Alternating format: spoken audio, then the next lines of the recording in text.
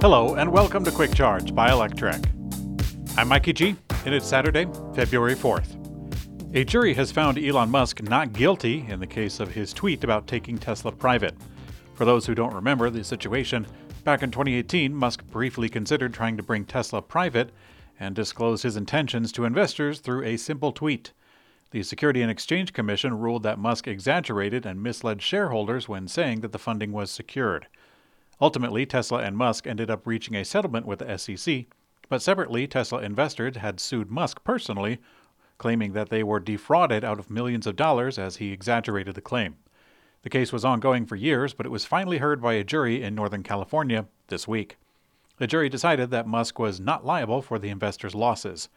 Musk commented on the verdict saying, quote, "Thank goodness the wisdom of the people has prevailed. I am deeply appreciative of the jury's unanimous finding of innocence in the Tesla 420 take-private case." Now, the results of this case bring up interesting responses.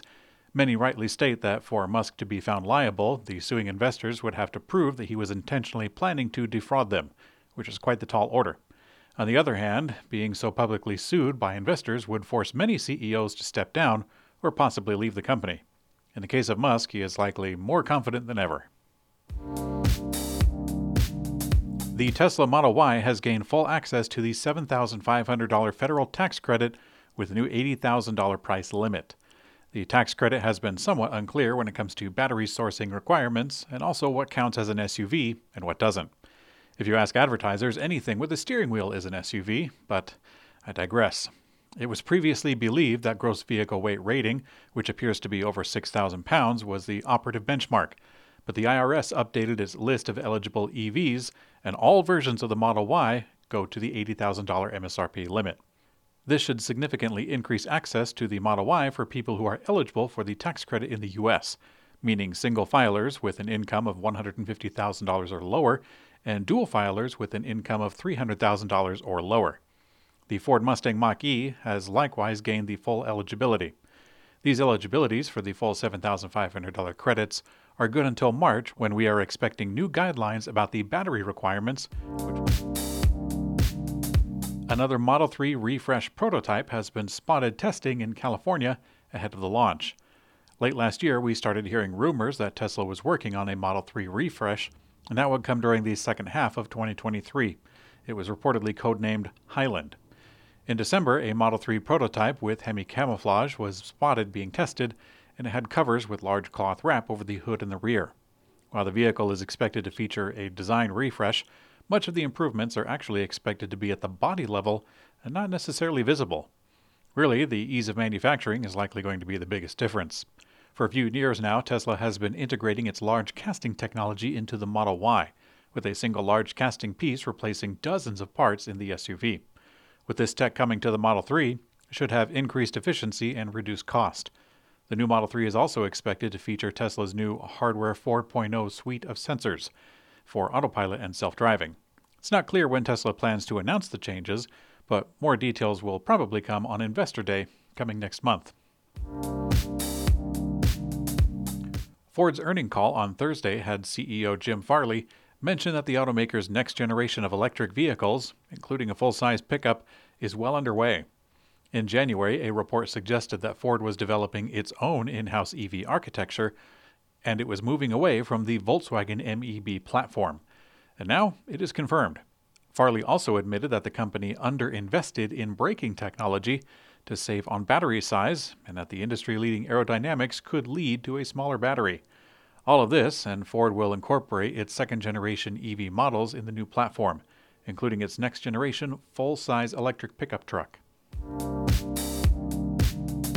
After announcing a $1.7 billion investment back in October to expand its production site in the U.S., BMW plans to boost its North American EV capacity further by investing around $864 million to prepare its San Luis Potosi plant in Mexico. The new EVs are going to be called New Class by BMW.